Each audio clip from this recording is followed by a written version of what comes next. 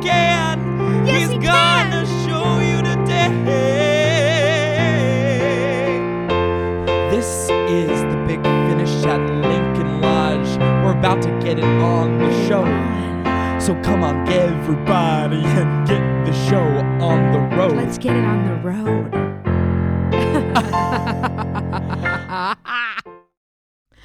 Hello. Wow.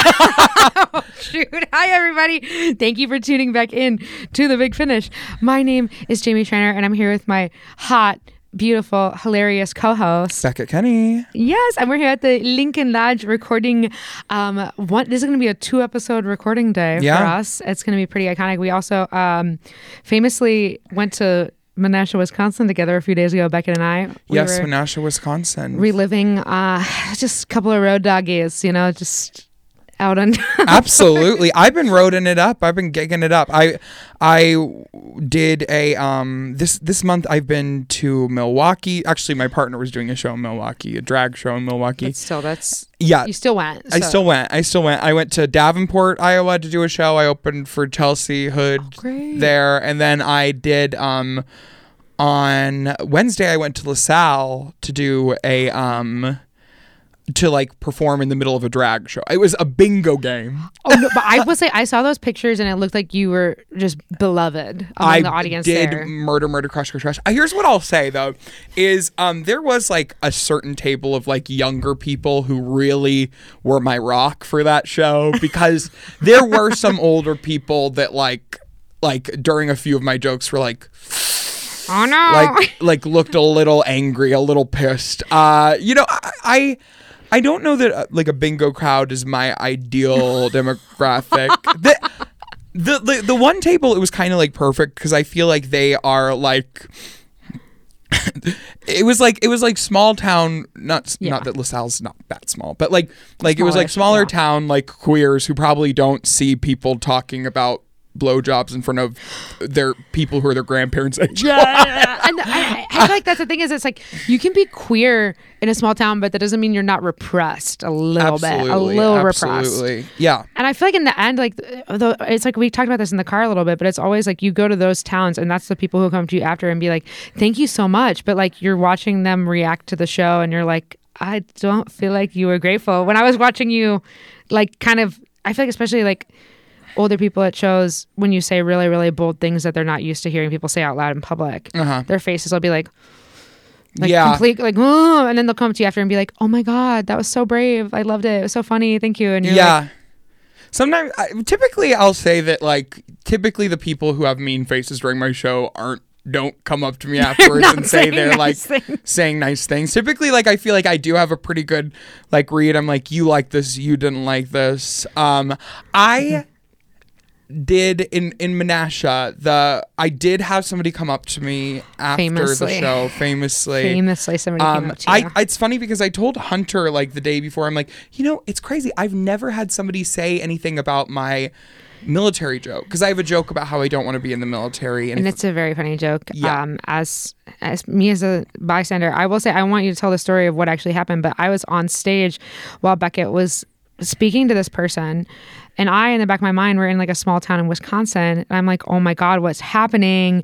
Is Beckett okay? And I'm trying to do my set, but I'm also in my peripheral, because I saw her at the bar talking to you, and I was worried. I was did she look mad? Well, just her back was to you, and her head was she looked passionate. Oh yeah, she looked passionate for sure, and I was what is going on? And I just kind of had to ignore it and hope that the other people that were working the venue had it under control if it was out of hand, but I just didn't know what was going on. Well, so I went back to my table, and then the woman was talking to one of the managers at that venue, and speaking to the managers, was talking to her, and I didn't really know what.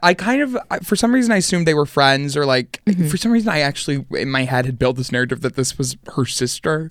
And then the woman came up to me and was I was hey, I just watched the show. You did a great job, blah, blah, blah. And I was oh my God, thank you so much. Ready to do she's I'm Amanda. And I'm oh, nice to meet you, Amanda. Expecting this was going to be a compliment conversation where she just kind of told me how great I did. Yeah. And and she was you're very funny. You have a great like read of the room. Like you did great. I love most of your jokes. I'm not going to say but. And I'm not going to say but. And then she went on to say, however, like I like in like I served in the military, and I just want you to know that like my nephew was in the military. My nephew is as gay as the day is long, and he volunteered to be in the military. And it's not a draft thing, and it's not something you have to choose to do. And the military is very patriarchal. And then I was like, then I realized I'm like, oh no, I am like in a situation where I am being lectured to about this, and like about like our conversation. I just remember thinking like in the conversation, she wasn't honestly mean. She was obviously very emotional. She seemed like frustrated, and she just seemed like emotional and frantic. And I was talking to her, and I remember thinking like, one, don't apologize for the joke because you're not sorry. And I'm not sorry about saying the joke. And two, I was like, don't tell her you're going to change the joke because I'm not going to change the joke. And like I was like, how do I tell her that I don't like agree with her or share her concerns, but like also be like empathetic about like her, like, how she feels about it. And then I said, I was like, I know there's not a draft right now. And she's like, well, not right now. There's never going to be a draft. I'm like, well, you don't know that. I'm like, there definitely was. Then it went. Then, drafts come back, and like they could happen again easily. Like another draft could happen. And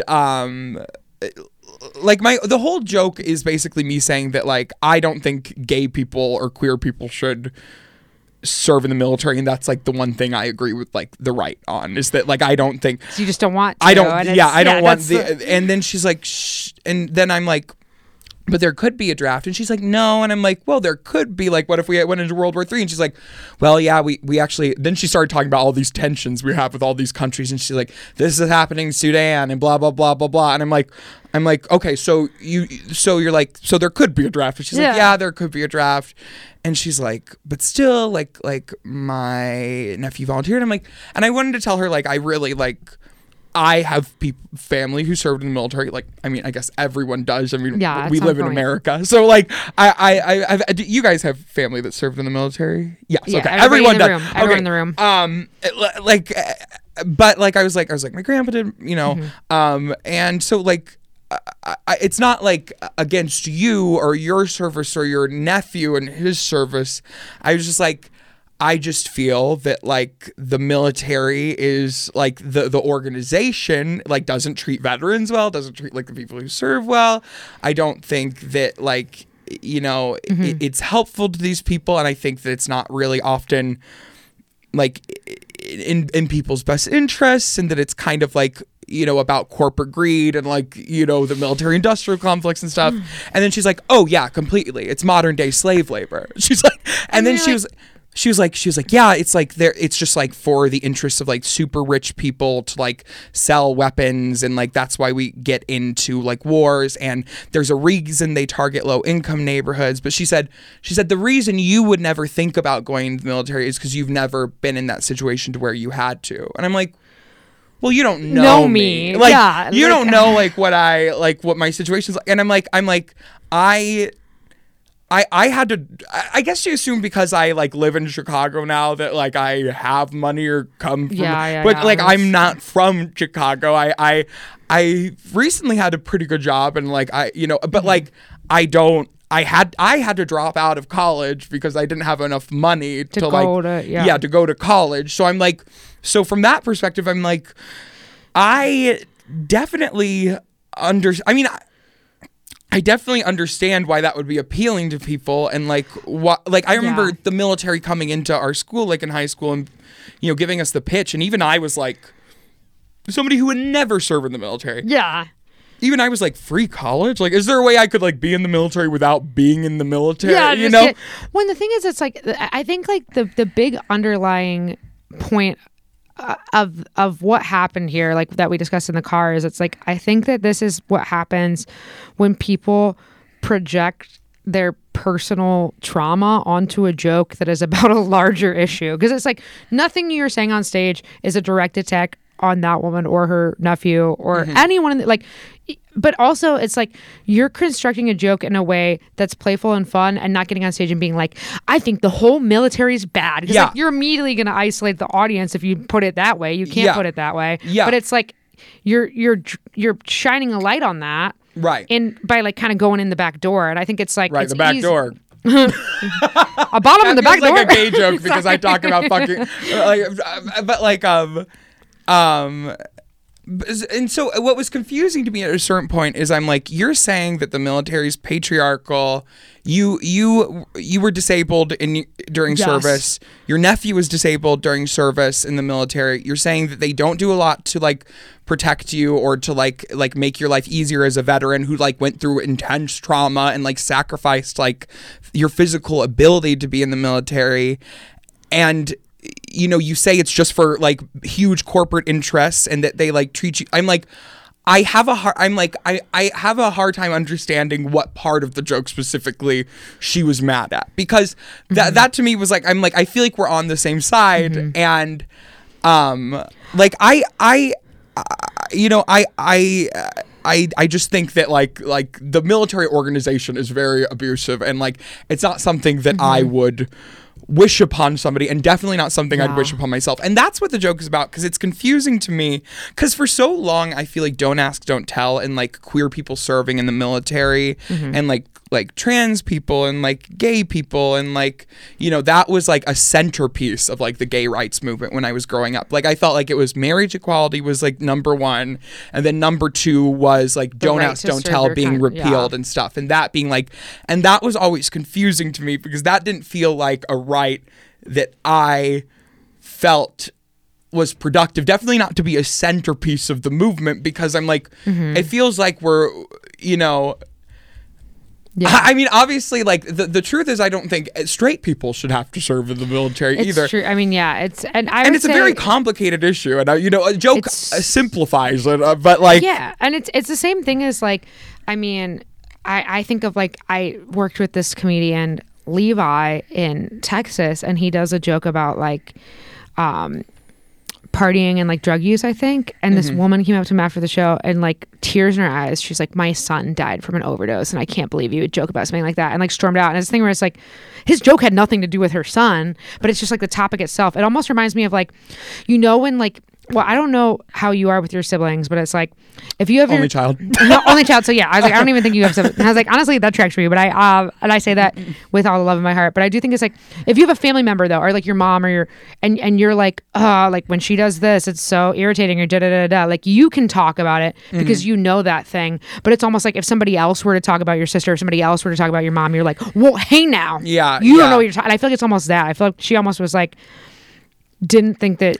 Well, then, because you're not in the military, you shouldn't be able to talk about it. But it's also, it's like, you guys essentially agree. Which what you ended up finding out. We essentially agree at the end of the day. Because, you know, like, so that's what my joke is. I guess, you know, the joke is about, like, some of the things that, like Democrats and, like, I'm not going to say like liberals or left, but like Democrats specifically are fighting for don't actually seem like they're in the best interest of like people, queer people and gay people. And I know that that's like also difficult because if you are in a small town, maybe the only path you have to getting a college education is through military service. And so now if that's not like available to like queer people, you know, so I know it's like a complicated thing for sure. But like at the same time, I'm like, I don't know if the situation is just for us to ignore it and be like, yeah, gay people need to be in the military, and like that I just get scared like there's going to be a draft someday, and it's like then you're placed in the situation where like you're around like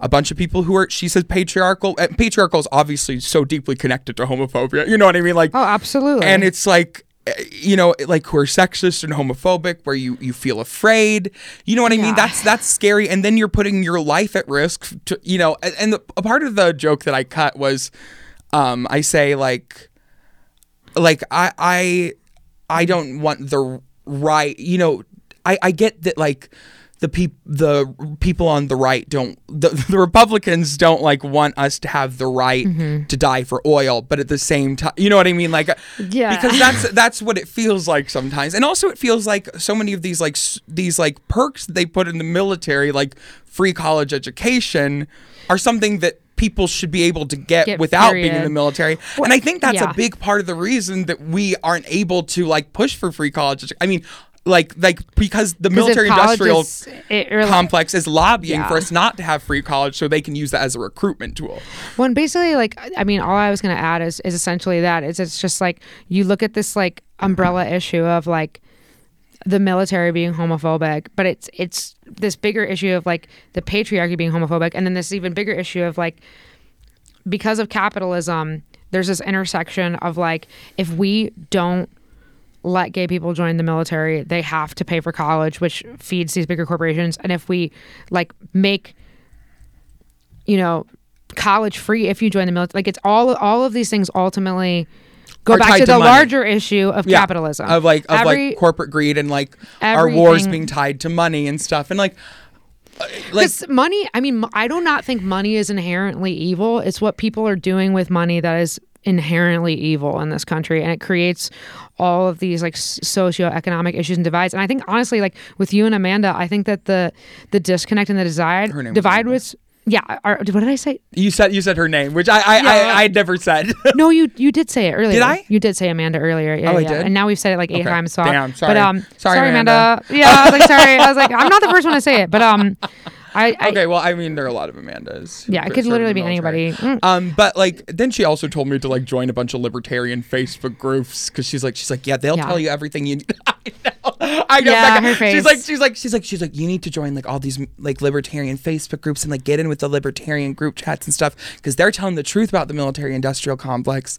And what I ended up telling her was, I was like, I'm not going to change anything I said because I don't think anything I said was offensive or it's not something I won't stand behind. But maybe like there's more in the joke that I could add to like talk about the military industrial complex and maybe the bigger thing in a funny way, you know, and that's like really hard to talk about such like a complicated issue. And like, I just wanted, because like what I was trying to get at is like, I do think the issue with the two of you is more of a socioeconomic thing. I think she felt like you were maybe being classist, and I don't think that was your goal, but I think that's like because of her preconceived notions about you being from a metropolitan area, she assumed like, oh, like you make more money than me or you have more status than me to be making this commentary. Whereas it's like, ultimately, I think that's how they kind of, if we're all the worker ants and they're the grasshoppers, using the Bug's Life metaphor, that's how they pit us against each other. Because it's like, if she thinks that you have more than her and you think that she's like a libertarian weirdo, that it's like you are in discord, when it's like, really, I think we could all unite against the same larger issue, which is these big box corporations and just capitalistic greed in general. I think is what's creating a lot of these problems. Right, completely. I mean, it's a huge systemic issue that like the idea of fighting for the rights for gay people in the military, it feels like blind to like a lot of bigger issues, which is kind of what my joke is about.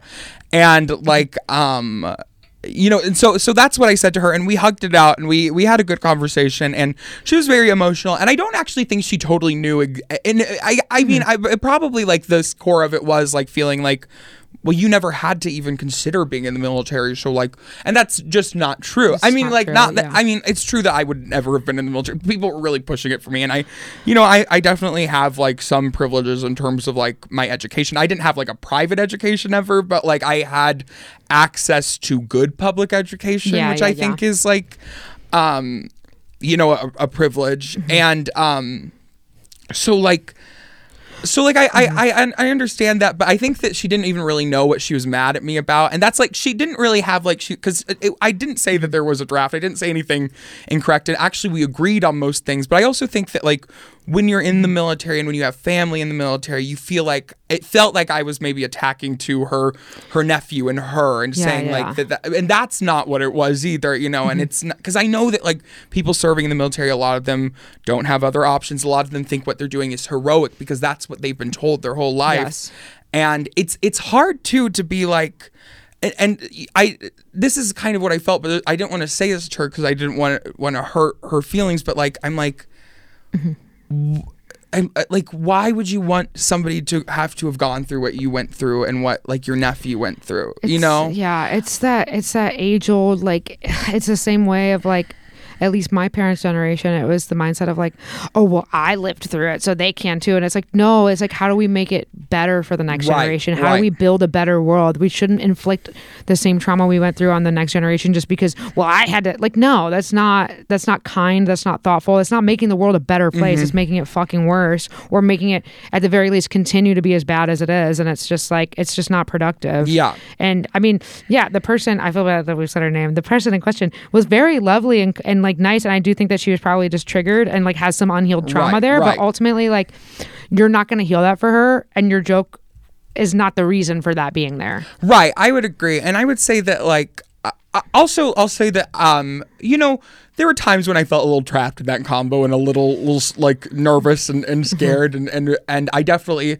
would say I disagree with her on the libertarian thing. But I could deal with Amanda's all day. You know what I mean? If somebody comes up to me, and you know, the thing is, when I'm performing that joke, that's a big difference. That is a difference between performing that joke in Chicago versus performing it on the road.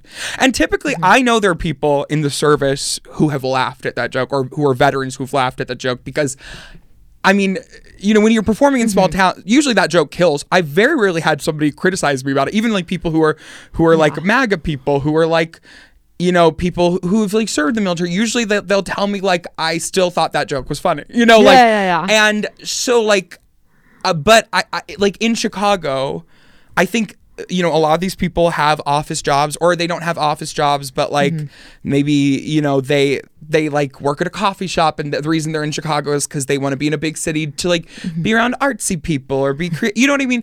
So like the people you're performing in Chicago, they've never considered being in the military. A lot of them probably have never considered being in the, I'm generalizing, but like I could perform to like 40 people in Logan Square, and none of them could have served in the military or been veterans. Whereas if I'm performing in a small town, there's veterans in the audience. There's just no doubt about it, you know? Well, and I think the part of that as well is just like, when we talked, again, I feel bad because we did talk about this in the car on the way back as well, like whether we like it or not, and as, you know, faux lower classes people may try to appear in some of the neighborhoods in this city, there is a certain demographic of people who live in Chicago and New York and LA and any major city who have literally never wanted for anything in their entire life. Absolutely. And they can put on a pair of Doc Martens and a ripped jean, but it's like, no, your parents are paying your rent. And it's like, I'm not judging you, but it's all about like, it's like I was saying, like, money isn't inherently evil, it's what you do with it. I think it's like really difficult because people who have wealth and like have status, they almost have never had to empathize with people less fortunate than them, unless they literally, it's a muscle that you have to work. And it's like, if you've been there, it's very easy to understand and know what that's like because you've lived it. But it's like, I think a lot of people who live in cities, they'll share the fundraiser posts on their story, and they'll, you know, but they don't, I don't think that they like truly empathize with. And the thing is like, as much as I think, like, as much as it makes me mad that there are like lower class white people who have gone down the MAGA route because they're disenfranchised, it's like, that's what happens when you get stuck in this little bubble and you don't have access to another way of thinking. And I think it's like, ultimately, like, poor liberals and poor liberals and like poor Republicans, it's two different routes that are created by the same disenfranchisement. Well, the same lack of resources. What's happened, I think, writ large, is that like over time, like a long time, and this really started to change over the 80s and like Reaganomics, of like, for a long time, like the Democrats like were the union, was the labor force, like that's what they ran on, was like getting labor rights, was like, you know, like was things for working class people. But then as times have changed, you know, like the focus, it's become that like Democrats and Republicans both economically are not that different. Good. Yeah, Sometimes like fiscally it doesn't feel like Democrats are fighting for like things, or they're constantly making compromises and they're like getting donations from the same people in the same groups, and then it comes down to just social issues. So it's like the Democrats and the Republicans like are hugging each other in so many economic and fiscal issues, but then like on social issues it becomes like straight white people like versus like now the Democrats are like, are trying to like do like queer people, or are trying to like include queer people and like people of color and so I think what's hard is that like white people don't feel like, poor white people don't feel that like the Democrats are representing their interests, and they don't understand that like Republicans are even further away from that. You know what I mean? Yeah. Like, and so it becomes a thing where it's like you're voting for like two people who neither of them would ever vote for universal health care, but one of them feels like they would literally kill you, like literally kill gay people, and one of them's like, oh no, I think gay people should have rights. And so like that, I feel like that's like I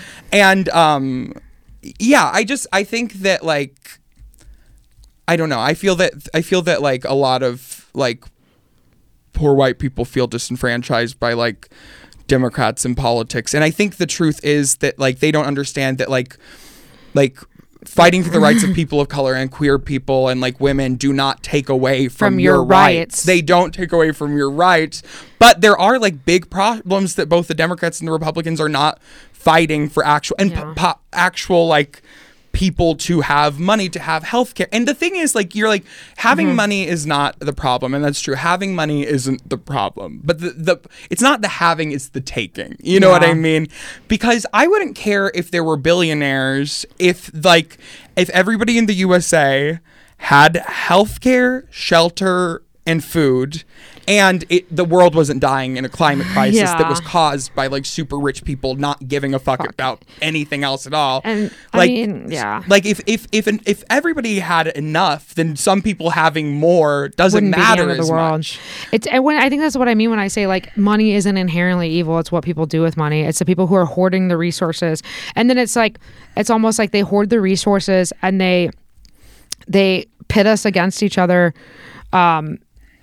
With social issues while ignoring the larger economic and climate issues. Not the social issues are absolutely important. I'm not saying they're not important. Absolutely, everybody should have rights, but it's like by like making people who have more in common with one another than they have different, each other's enemies, it allows them to behind the scenes pull off all this other bullshit. And not actually fucking fix anything. We're putting the focus on the wrong things. I mean, but it's hard because, like, because I feel like truly, like, and I think we're seeing this in like elections now of that, like people in like Republican states and like who are traditionally conservative, they actually don't. The policies that Republicans push are not popular. Like taking away Social Security and Medicare is not popular. It's not popular. Like taking away abortion rights is not popular. People like kind of thought that they like, oh yeah, I'm pro. I feel like, I mean, there are people who are definitely adamantly pro-life, but there are like a lot of people who I feel like are like, I'll vote for Republicans, but because abortion's safe. But like they don't realize like, no, these people will take everything from you, and they're not helping you. You know. And I think it's like, I think the thing that makes me so sad is it's like I think that they try to put the emphasis on issues that are caused by this bigger issue. Like this big, huge issue of the capitalistic greed, the take without giving anything back is what this country's founded on, from, fucking taking the land from Native Americans to disenfranchising and building the country off of the backs of slavery, has created this monopoly and created this whole thing. And so it's like, if we fight about all the stuff that's down here that's caused by this, they never have to fix this, when it's like, this is what's causing all of this. And it makes me so mad. Because racism is directly like is related a result of capitalism. It really is, because like they're using these social issues to push unpopular economic policy. And Yeah, it's crazy. But I could deal with like Amanda's all day, and I don't have a problem with her at all. She was very nice about it. She just discussed it with me. We talked, we hugged it out. She bought me a drink, I think.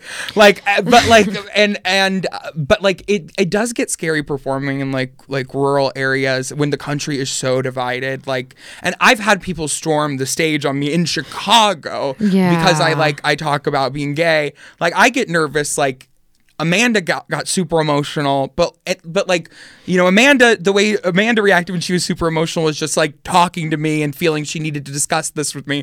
But it's like, what if you're in a situation, you have like a veteran who has a gun. We're in a state that like it's super, you know, everyone has guns, who like, you know, has mental illness that was never, you know, never supported, never dealt with. Nobody gave him the resource to do that. And like, that could be a situation where like something violent could happen that like, you know, I could be put in danger. And that's something that I do think about a lot. And I get actually really scared about when I go out on the road. And I don't blame you. I don't ever, I feel like it would never stop me because I mean, I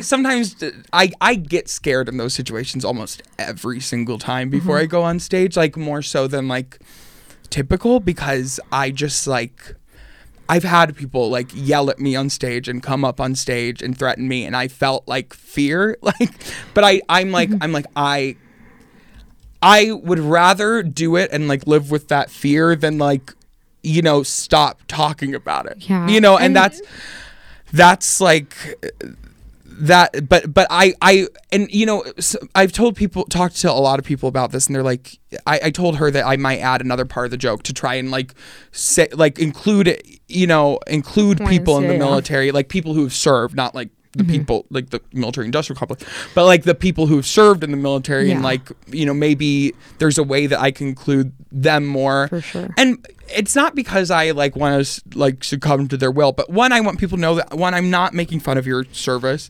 Two, I want to feel safe doing that joke, you know? And I maybe there isn't a three.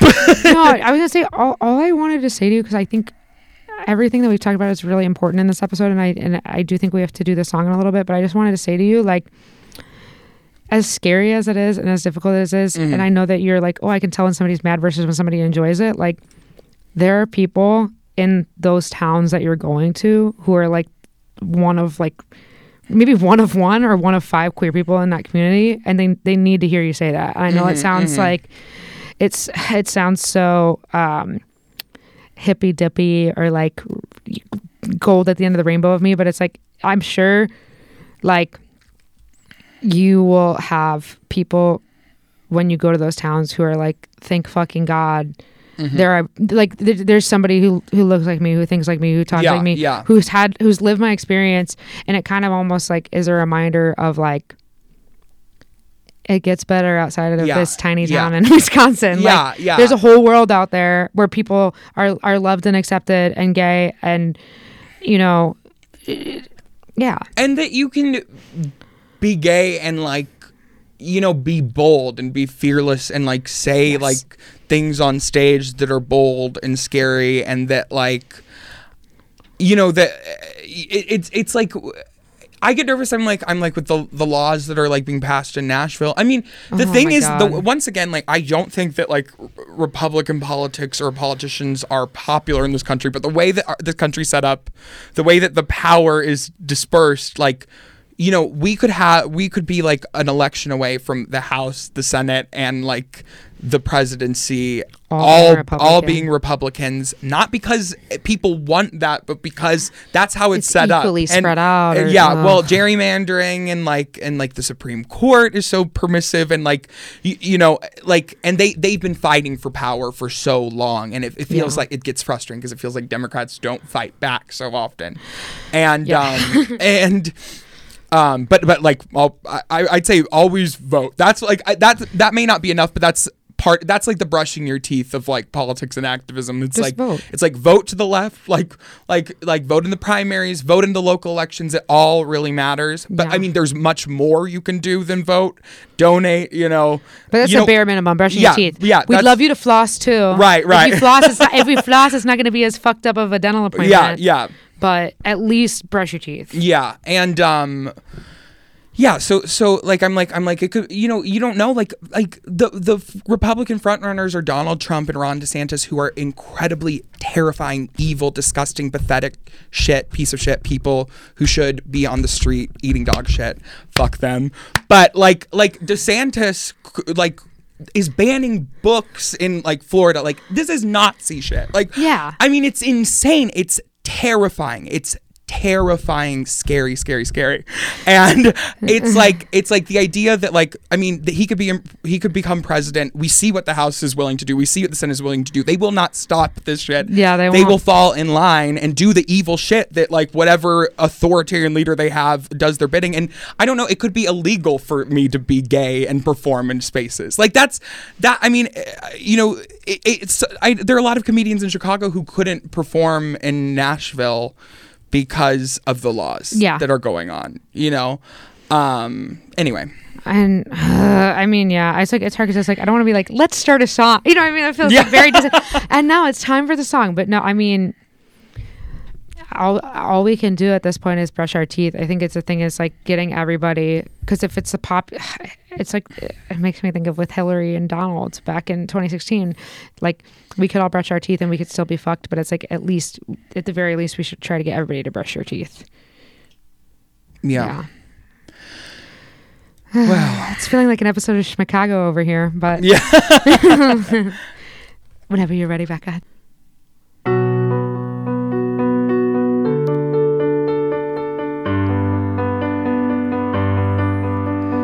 Libertarian Party's right about everything. Just kidding, please brush your teeth. The Libertarian Party's right about everything. Just kidding, please brush your teeth. Ooh, the Libertarians, they want to abolish all government so that corporations can rule. But don't you think that would kind of true?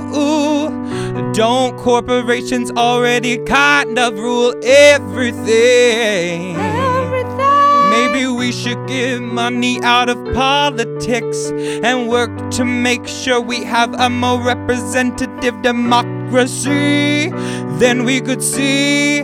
Don't be a libertarian, brush your teeth. Oh, I think you got some gunk, but you can put in the junk, because we don't need Trump, who is backed by people like the Koch brothers, who are libertarians. Libertarians have done so much to enable far-right politics to become normalized.